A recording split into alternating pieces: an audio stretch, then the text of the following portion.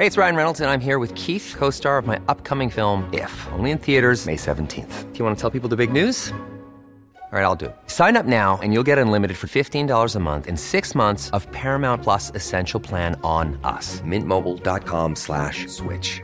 Upfront payment of $45 equivalent to $15 per month. Unlimited over 40 gigabytes per month. Face lower speeds. Videos at 480p. Active Mint customers by 531.24 get 6 months of Paramount Plus Essential Plan. Auto renews after 6 months. Offer ends May 31st, 2024. Separate Paramount Plus registration required. Terms and conditions apply if rated PG. I'm Sandra, and I'm just the professional your small business was looking for. But you didn't hire me because you didn't use LinkedIn Jobs. LinkedIn has professionals you can't find anywhere else, including those who aren't actively looking for a new job, but might be open to the perfect role, like me. In a given month, over 70% of LinkedIn users don't visit other leading job sites. So if you're not looking on LinkedIn, you'll miss out on great candidates like Sandra. Start hiring professionals like a professional. Post your free job on linkedin.com/people today.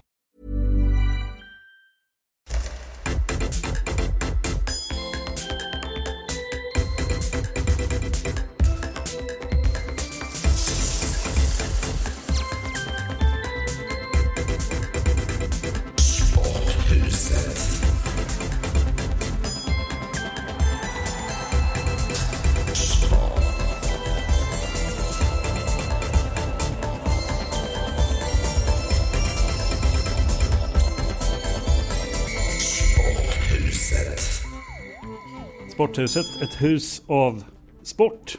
En helt ny podcast från C More. Jag heter Björn Alverfelt. Det är det minst viktiga du kommer att höra idag. Lasse Granqvist är här, det är viktigt. Hej! Tjena Björn. Bonniers stora journalistpris 2013. Grattis i efterskott. Tack ska du ha, det var roligt att du kom på det nu. Ja, är det din största merit? Skulle du säga så? Ja, det måste det ju vara eftersom det är ett prestigefyllt, väldigt tungt pris. Det gick ju för första gången då till en ren sportperson. Mats Olsson fick det 2002, men det var för kombinationen sport och nöje. Denna lysande Mats Olsson som ju fortfarande finns kvar någon gång i månaden, är det väl nu bara i Expressen.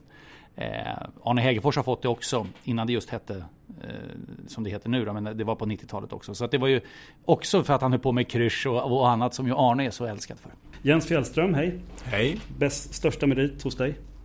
Ja, det är klart det finns några landskamper, det finns några kinesiska mästerskapstitlar och det finns något cupguld, men dessvärre inget allsvenskt ligaguld det saknas. Ett landslagsmål också? Jag har rätt bra utdelning på 3 landskamper i varje fall och Leif Engqvist spelade fram, tog emot på knät, sköt på halvvolley, något i den stilen. Men det är helt okej. Trevlig grej i varje fall. Kan man se det här målet om man inte såg det då? Jo då, gå in och YouTubea och sök på Norge, Sverige 1-2. Vad kan det vara? 92, något i den stilen. Bra. Tommy Åström, reserv på ungdomsfinkampen 1900. Ja, 92. Det är ju riktigt stort att vara reserv på ungdomsfinkampen, det har man ju själv. Där har jag researchat fram hårt. Vilken är din största merit som friidrottare? Ja, jag var allsidig när det gäller att springa. Gjorde 11,50 på 100 meter och 33,5 på milen. Det är en bra spännvidd som leder. Pilarna går till 800 meter. Men sen gick även pilarna till en trasig hälsena. Under pågående idrottsutövande? Ja, faktiskt mitt under ett lopp så sprängdes slemsäcken. Det låter inte alls roligt. Och sen efter det så blev det att börja prata om det här istället. Så var det faktiskt. Fullföljde du sådär som Stefan Schwarz hade gjort det loppet? Personbästa till och med i loppet. Nej. Det som till slut blev mitt pers. Helt osannolikt. Du skojar? Det är sant. Det är sant. Du skulle alltid varit skadad. Ja. Men slemsäck låter ju som... Ja. Vad är det? Har vi alla det? Inte Tommy. Nej, den är faktiskt bortopererad. Precis. Vi sammanfattar det som ligger bakom oss, nämligen Ännu en vecka i C Mores tjänst. Han heter Samuel, den här finskklingande talsyntesen jag har köpt in för detta projekt. Tommy Åström, om du ser tillbaka på ännu en vecka i C Mores tjänst, vad har du för reflektioner? Det har varit häftiga fotbollsmatcher nu. Wow! Malmö-Göteborg och AIK-Djurgården. Vi åker ju runt här, land och rike runt. Vi var ju i Malmö häromdagen och jag tycker bara att det är en upplevelse hela tiden när man reser. Inte bara med er, Lasse och Jens, utan också med Hasse Backe.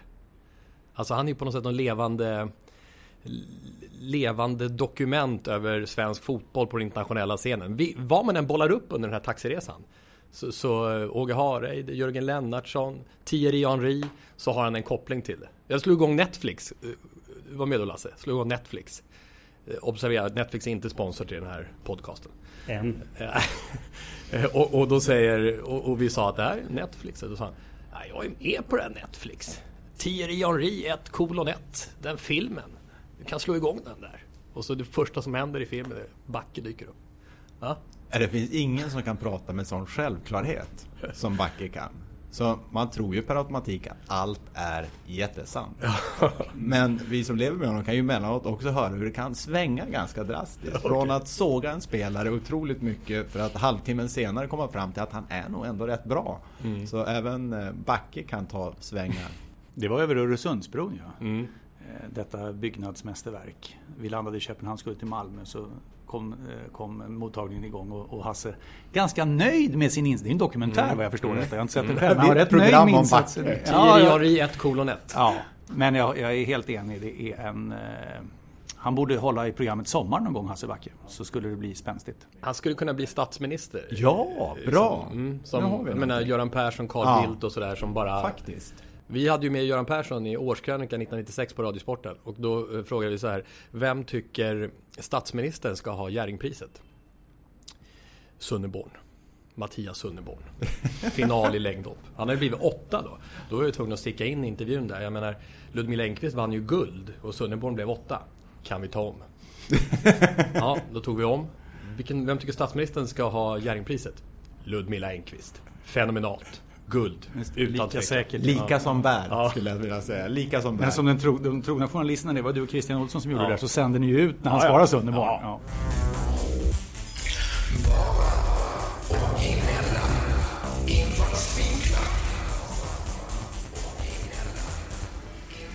Bara originella infallsvinklar, det är vårt motto här i Sporthuset. Vi ska ha en diskussionsklubb där alla ämnen kommer ifrån hjärnorna själva. Det vill säga Jens hjärna, Lasses hjärna och Tommys hjärna.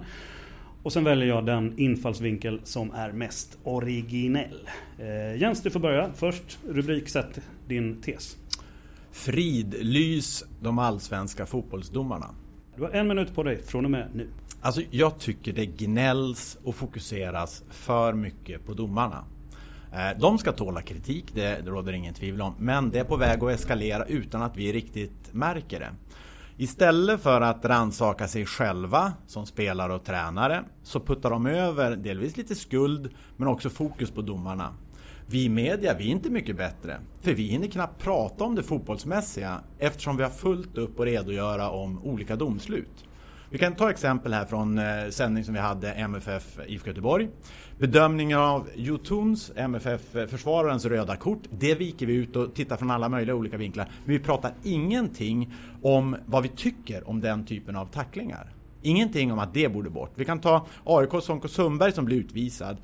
Som får ta all uppmärksamhet när Jesper Arvidsson gör en superbrytning. Och därefter en jätteläcker passning. Men det drunknar i det andra. Och jag tycker liksom, för att utvecklas som spelare och ledare, fokusera mer på den egna prestationen. Sånt kan man påverka. Bra. Tommy, din tes i rubrikform. Jag är trött på medaljer. Det är originellt redan. Kör från och med nu. Jag är trött på medaljer. Alltså jag är trött på medaljfixeringen i svensk idrott i internationella mästerskap. När man vinner guld är en sak, då har man vunnit, det har en särställning. Men det framställs ofta som att silver och brons är nästan lika mycket värt. Idag kommer medaljhjältarna från sim-VM hem, fick man höra häromdagen. Det är inga medaljhjältar, det finns bara guldhjältar. Det är Sara Sjöström och Jenny Johansson som var guld. Jag värjer emot att alla förbund, särskilt Svenska Olympiska kommittén, sätter upp medaljmål som det som är alena rådande. Jag förstår inte varför en 3:e plats är så mycket mer värd än en 4:e plats, bara för att någon har kommit på att en 3:e plats ska kallas brons. En 5:e plats kan vara mycket mer värd än ett silver om den utförs i en tuffare konkurrens till exempel. I USA så kallas silvermedaljören för first loser. Och det är ju precis vad det handlar om. Du har 5 sekunder på dig till om du vill. Här vill man ju, det var ju originellt, där vill man ju argumentera omedelbart. Va? Där gick den tiden ut. Innan du får göra det, Lasse, så får du själv ge dig in i leken. Vad har du för teori först som rubrik? It's fucking magic. 1 minut från och med nu. Vi glömmer alltid bort att vi lever i samtiden. Vi tittar inte på det, utan vi tycker att med en axelryckning att så här ska det väl alltid vara, så har det väl alltid varit. Vi har en allsvensk fotboll som jag inte har sett någon gång tidigare och som jag icke tror kommer komma tillbaka. 6 lag spridda över riket slåss om det allsvenska fotbollsguldet. De 3 storstäderna är med, Elfsborg är med om det, IFK Norrköping är med om det. Och vi har vecka efter vecka matcher som vi normalt sett inte har nästan på en hel månad eller ett helt kvartal. Kanske bara en enstaka gång under säsongen. Vi var på söndagen och såg Malmö FF, IFK Göteborg. Ja, men så ska det väl vara. På måndagen på Friends Arena, Solna, AIK mot Djurgården. Ja, men så ska det väl vara. Här väntar vi på Elfsborg mot Djurgården i en jättematch. Djurgården som förlorar mot AIK måste steppa upp omedelbart igen när de möter Elfsborg. Vi har 11 omgångar kvar. Varje omgång har vi matcher som kommer ta all uppmärksamhet ifrån oss. Vi har haft det i juli, vi har det i augusti. It's fucking magic! Sporthuset med Jens, Lasse och Tommy. Juryn säger Tommy vann. Ja, mest originellt.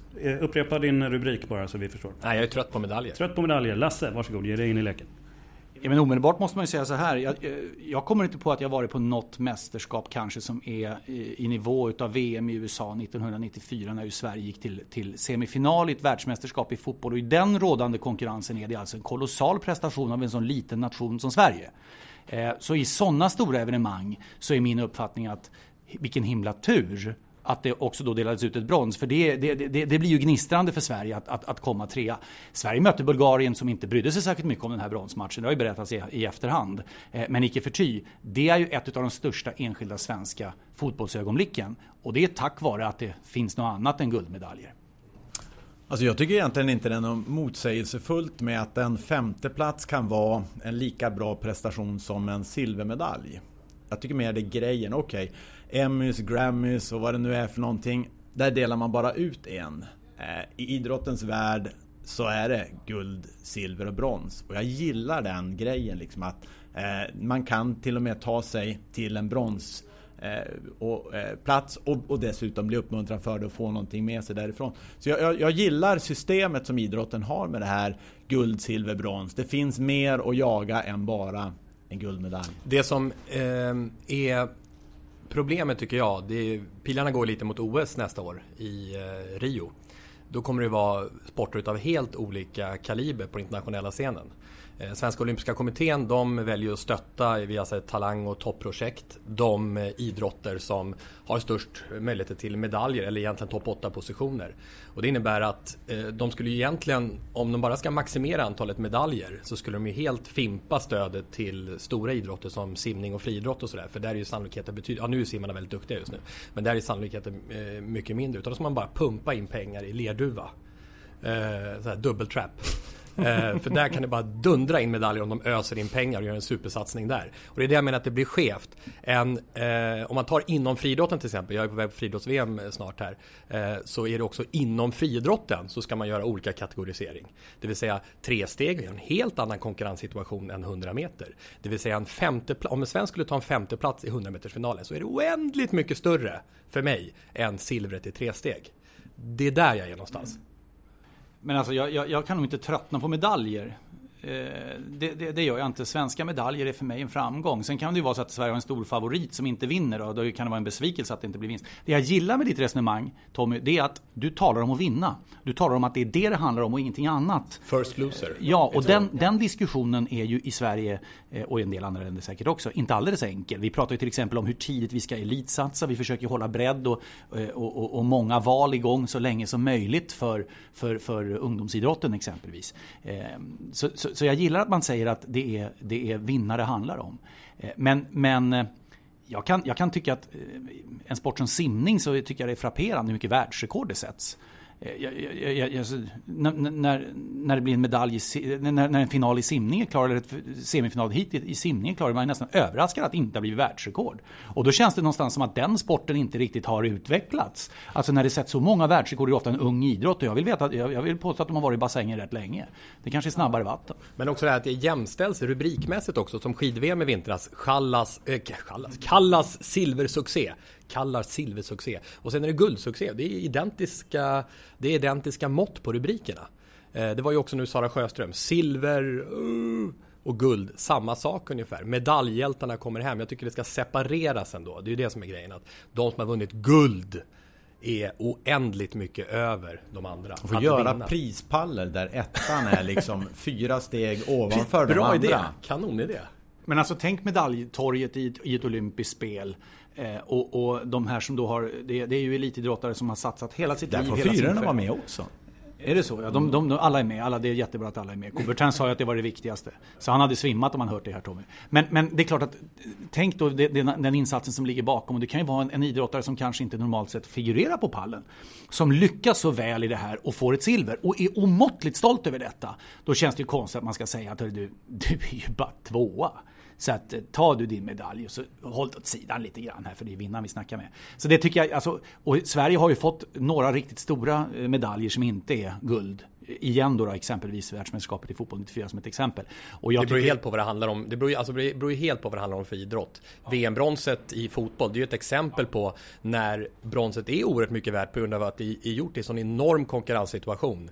Även om de bara hade gått till semi och förlorat den här matchen mot Bulgarien hade det ju varit en oändligt mycket större prestation än att vinna ett VM i längdskidåkning till exempel. Så att man måste ju värdera sporterna mot varandra. Men just själva... Ja, ni har förstått min point. Jag förstår din point. Jag vill bara kontrollfråga. Var det okej att kalla dem för bronshjältar där och då? Verkligen. De hade även varit semifinalhjältar för mig om de hade förlorat bronsmatch. Jag kommer ju fortsätta säga, om det blir något brons på friidrotts-VM kommer jag hojta som tusan därför att svenska folket vill ju ha det. Men jag ställer mig ändå frågande till upplägget. Om du gör det så kommer jag börja twittra och skriva det på ditt konto. Så därför... Det är bra. Vänta nu, ska du börja twittra? Sa jag. Om. Tommy har börjat twittra, har vi gjort reklam för det? Vi gör det nu, berätta. Tommy har börjat twittra. Nej men alltså, Jens har ju kört det länge. Tommy och jag har ju varit icke-twittrandes. Du twittrar ju, Björn. Och det är inte för att göra en grej av det eller någonting sådär överhuvudtaget. Jag tycker fan, det är nog dags nu att börja med det här. Men nu är Tommy först, så då måste jag ju vänta minst ett år. Eller i alla fall ett halvår. Men du har gjort en noga uträkning över hur det här ska gå till. Tommy har kartlagt, snackat med digitala experter på digitala medier hur man ska, och träffat folk som har hjälpt till att lägga upp rätt bild och det här är fusk. Och bilden är tagen liksom och slipsen sitter jag tycker det här... But everything is excellent and perfect. Så du har ju verkligen gjort det. Det känns ändå som lite av en överdrift, den bild du målar upp. Du ser väldigt obekväm ut nu, Tommy. Egentligen så är ju Twitter ska ju vara väldigt kort väg från tanke till tweet. Så egentligen ska det inte vara för planerat, för då blir det inte bra. Lasse, jag vill bara citera dig innan vi lämnar det i diskussionen. Du har en gång bett mig att citat lösa tillfälligt medlemskap i Twitter åt dig. Förstår du sprängkraften i hur roligt det är att säga så? Är medlemskap en rätt rubricering? Enligt Lasse är det det. Ja. Han är även medlem i SL enligt egen utsago. Jag är medlem i SL. Det är Storstockholms lokaltrafik för er som inte bor här. Man får ett blått kort, accesskortet, och det kan man ladda med stålar och så reser man med det. Och jag bor i den här stan bor ju alla på fel sida köerna, för det är kö jämt. Och när man någon gång från Värmdö där jag bor, Gustavsberg, Tom bor där också, vi bor bara 10 minuter från varandra. Men om man någon gång kommer förbi köerna, då kan man ge sig fan på, ursäkta att jag svär, att de öppnar den här förbaskade bron vid Danvikstull, så står man där och tittar på något jävla segel som åker förbi, så blir man ju skogstokig över att man blir ytterligare 10 minuter försenad. Men SL är lösningen. Nu så åker inte bussarna förbi en öppen bro i och för sig, men det fungerar mycket bra.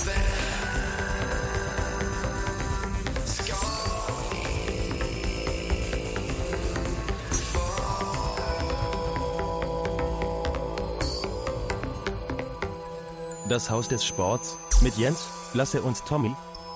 Vi ska besvara frågan vem ska in var då. En liten lek vi leker. Okay. Zlatan Ibrahimovic. Oklart om han söker nytt jobb, men det är väldigt många som gör det åt honom.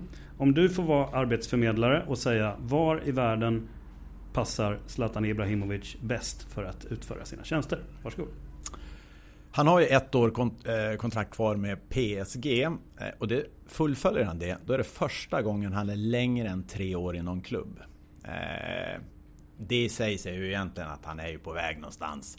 Men grejen är den, de som ska ta honom i så fall, de måste betala rejäla pengar. För de här shejkerna som äger PSG, de släpper honom inte gratis. Där finns en parameter. Jag tror han vill röra på sig. Och jag tycker det skulle vara lite intressant. Ja, men är det då tillbaka till Italien eller är det till Spanien, är det till England eller vad det nu är? Jag tror att kroppen börjar bli lite grann sliten, det börjar komma lite skador. Han skulle må bra av lite mindre matchande. Jag tror hjärnan börjar fundera mer på karriären som kommer efter det att fotbollsskorna läggs på hyllan. Och vart skulle han då ta vägen för att bygga sitt varumärke så starkt som möjligt och dessutom få ett äventyr? Jag tror på andra sidan Atlanten. Jag tror han får vänta ett år innan han kan ta resan dit. Men då är det okej, väl flyget går över, är det då, ja, det är storstad, det är ett måste. Där finns äventyret, där finns lite härlig flärd för familjen och sådana saker. Är det då Los Angeles? Skulle kunna komma lite filminspelningar på det. Ja, kanske det också längre fram. Nej, jag tror det blir i så fall New York som jag skulle vilja placera honom i. 2 klubbar finns där. Red Bulls heter den ena. En ny klubb nu som heter New York City. Ägs av Manchester City. Shaker vet vi där också. De kommer att vilja plocka honom. Han kommer att trivas i staden New York. Hela familjen kommer att göra det här äventyret. Varumärket Zlatan kommer att jackas upp. För det finns inga som gör det bättre än amerikanarna.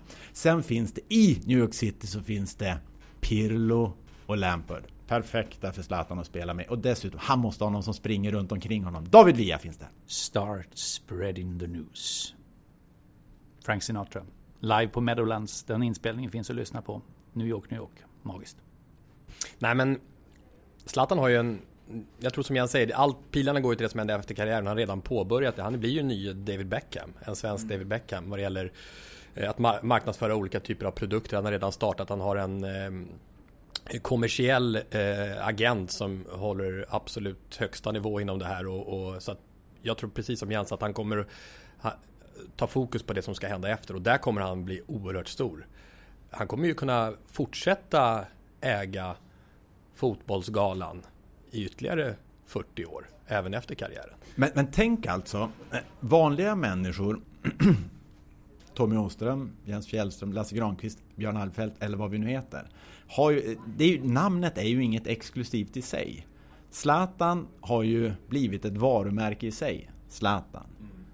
När parfymen kommer, Zlatan. Alla vet vad det är. Så samtidigt har han ju med bara sitt fotbollsspelande redan byggt ett väldigt starkt varumärke som nu liksom kommer att adderas med ytterligare grejer och han engagerar sig där och det är vatten hit och det ena dit och jag tror det passar perfekt. Och vad jag förstår så är han väldigt omsorg kring sig och intresserad av de här bitarna, alltså personligen.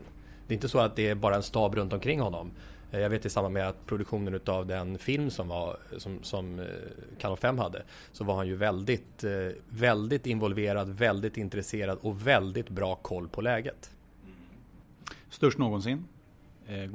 Alltså, vi i samtiden kan nog inte mäta hans storhet, utan vi måste nästan komma några år framåt och titta tillbaka och säga, men gud, någon har i Sverige kunnat blivit så stor på att spela fotboll. Och det är utan jämförelse så. Jag är lite lur på vad vill Helena Seger? Är hon med, alltså frun? Vart är hon? Så här, Los Angeles, är det bra? Är det New York? Eller, alltså så jag tror att det har ett säg i sammanhanget. Tror jag utan tvekan. Det var därför jag trodde det skulle bli Milano. För jag har fått höra att de trivdes väldigt bra där. Och att han skulle gå dit nu då i det här läget. Men jag har stor respekt för pengarna. Är det 120 miljoner svenska kronor netto per år? I Paris, men annars var ju karn där. Ja, han har ju ett kontrakt och han har ju han är en del av ett projekt och det där projektet har ju haft som mål att vinna Champions League. Det är ju det som har varit hela vägen, men jag tror fick han välja, tror jag han skulle kliva åt sidan och hoppa på någonting annat istället. Tror du han ångrar att han hoppade på det här? Han vinner ju inte Champions League. Bra fråga. Jag vet faktiskt inte. La maison de sport avec Lejean, Las et Tommy. Lejean.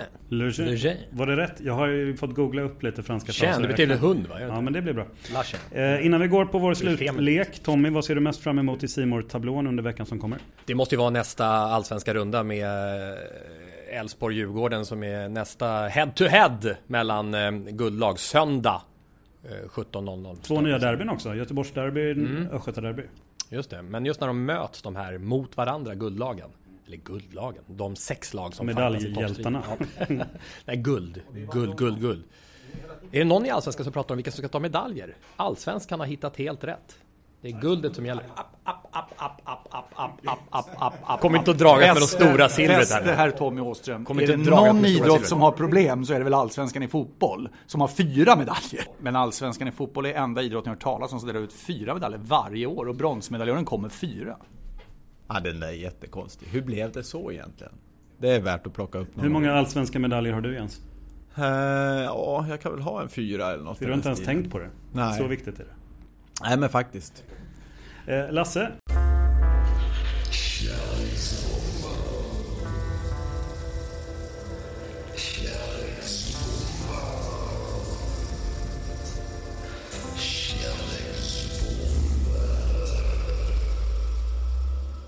Den ädla konsten av kärleksbombning har bara 2 regler. 1. Man måste vara fullständigt ärlig.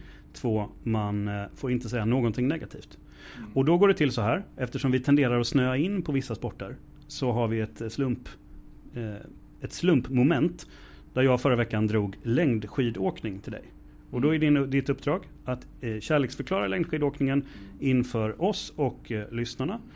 Och ifall du skulle säga någonting som kan tolkas som lite negativt så kommer det låta så här. Nu ska Lasse Granqvist berätta varför längdskidåkning är världens bästa sport. Just det, och då kan du börja trycka på den där knappen. Därför att jag hade faktiskt när jag kom hit idag uppfattningen att det var simning jag skulle tala om. Så att, det blir fel där. Det är 2 skäl som jag vill anföra för min del som gör att längdskidåkning finns hos mig och i svenska folkets hjärta. Det ena är den suveräna kombinationen, det har andra idrotter också, men den suveräna kombinationen av individuellt och lag. Här får vi de stora individuella stjärnorna, Charlotte Kalla exempelvis, att fascineras över och bli mest populära idrottaren i hela nationen, hela riket. Men vi har också laget, vi har stafetttävlingen, där det ju handlar om att flera måste vara bra samtidigt för att Sverige ska få sina framgångar. Och det är ju dessa ögonblick som är det man kommer ihåg. Jag skolkar från skolan och smet hem för att kolla på stafetttävlingen när Sverige i OS 84 skulle vanligen besegra Norge då, eller Ryssland, så vet ju. Det är den ena, så det är kombination av individuellt och lag, att man får människor, individer att älska, för så är det i det här landet. Det andra, Thomas Wassberg mot Johan Mieto. 1980, Lake Placid, 15 kilometer skidåkning. Det är de 2 och inga andra. Nationen står stilla i Finland, nationen står stilla i Sverige, de är oskiljaktiga. Mieto går i mål, han får sin tid, alltihopa är glasklart. Det är bara Thomas Wassberg mot klockan, och den klockan som aldrig tyckte stanna, som gick och som ändå landade på Wassbergs sida med 1/100-dels marginal. Åke Strömmer, Assa Rönnlund. Ni som inte har hört Åke Strömmer och Assa Rönnlund i radio, jag beklagar det. Därför att ni har missat någonting av det absolut tyngsta vi har i svensk idrottsreferathistoria när de refererar skidåkning. Och Wassberg vinner med 1/100-del. Wassberg... Jag börjar inte gråta här. Det gör vi, för du berättar så bra. Men Wassberg blev ju ledsen nästan över att han vann med en sån liten marginal. Och jag tror till och med man tog bort 100-delarna efter när och började köra med 10-delarna för att det var så himla fel att det var så.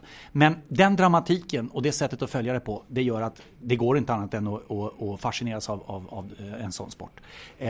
Sen en sak till, och det är synd för det finns inte kvar.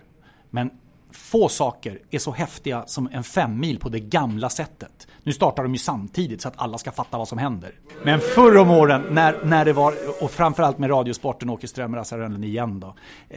Tar det inte stopp där när man... Någonstans tar det stopp. Alltså det tar stopp när man buar.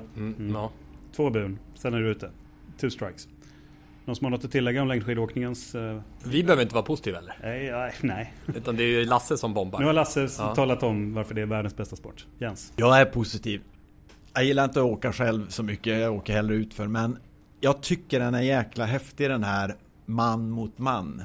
Kvinna mot kvinna. Alla som har varit ute och sprungit med någon annan, eller för den delen åkt skidor med någon annan, och vet liksom när man börjar komma på gränsen för att jag tål inte fortare.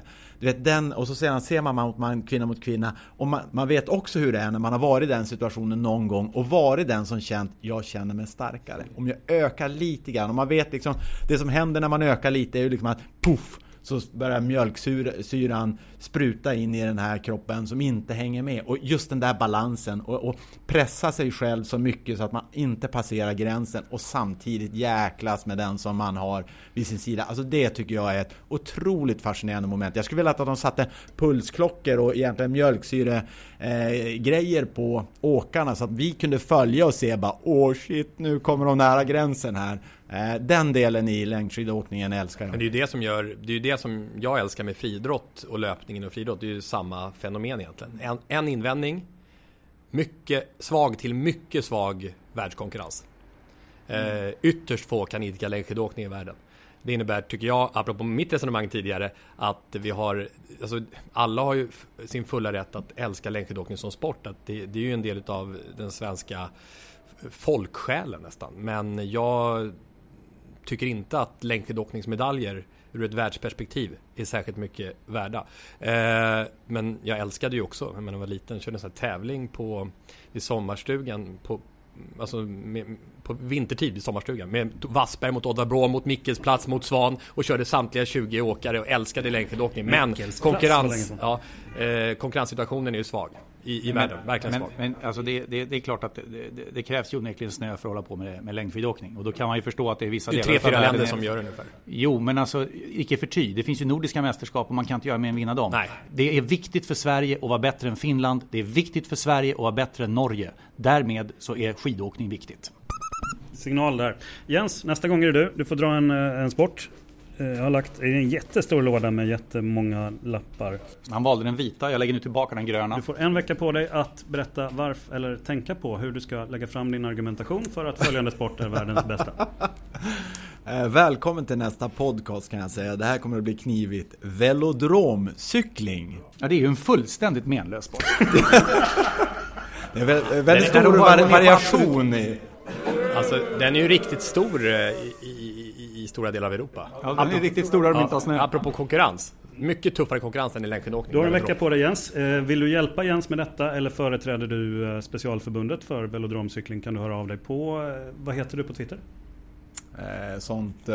Snabel-a Jens Fjällström. Bra. Där har vi det. Vi är nästan färdiga. Men jag kommer att behöva all hjälp.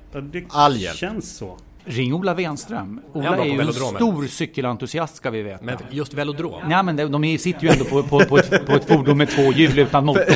Jag tror att det är stora skillnader alltså. Ja. Du kan inte jämföra mountainbike med velodrom. Okej, ring inte Ola. Ring till Tommy istället. Ola är en bra vän, jag ska ringa honom. Men grejen är där, cykling är ungefär som skidåkning.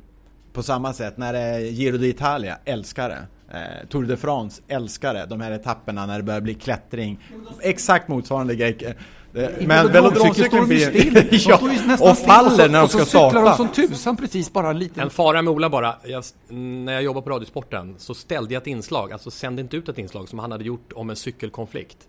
Alltså fruktansvärt förbannad på mig. Då tar vi igen det nästa vecka med att kärleksbomba velodromcykel. Som hittills, tror jag, enda, och förmodligen kommer vi gå i mål med detta som enda sportprogram någonsin, avslutar vi varje vecka på det här sättet. Dagens Beach Boys tips.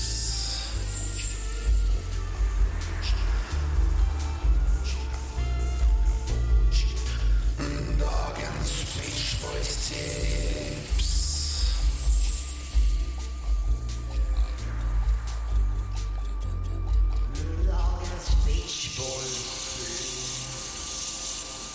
Dagens Beach Boys tips. Det är nämligen så att Tommy tycker att Beach Boys är en bra grupp. Tommy tycker att Beach Boys är en bra grupp. Tack. Verkligen. Samuel. Berätta för oss först, varför är Beach Boys en bra grupp? Egentligen är min bror Jan, min storebror, som han är en enorm fan. Han är topp 10 i Sverige kanske. Du borde heta Dean. Det fanns ju en surfgrupp som heter Jan and Dean. Just det. Det hade varit coolare. Nej, men så jag vet ju det mesta om Beach Boys. Den enda som vet mer är han. Vilken låt ska jag välja? Är det? Ja, precis. Man lurar sig lite med Beach Boys att det bara är som flyktiga lättviktiga surflåtar. Men det är ju några av de mest avancerade musikstycken som har gjorts i pophistorien. Fråga Paul McCartney och så vidare när det gäller framförallt Brian Wilsons enorma kompetens. Men för att liksom visa på vidden, låt oss dra igång Heroes and Villains. Jag tar Heroes and Villains som var tänkt för det här enorma albumet Smile som blev havererat 1966 och istället kom ut som en singel. Heroes and Villains. Och nästa vecka kan vi redan nu då puffa för att Jens kommer att berätta varför velodromcykling är så otroligt kul.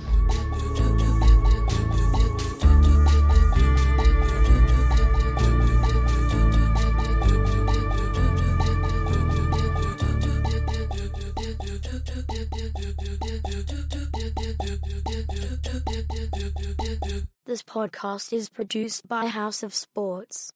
For Seymour. Hosted by Bjorn Olav van Reflefelt. Jingles composed by Jonas Jonasson. See you next week. Take care. When you make decisions for your company, you look for the no-brainers. If you have a lot of mailing to do, Stamps.com is the ultimate no-brainer. Use the Stamps.com mobile app to mail everything you need to keep your business running with up to 89% off USPS and UPS. Make the same no-brainer decision as over 1 million other businesses with Stamps.com. Use code PROGRAM for a special offer. That's Stamps.com, code PROGRAM.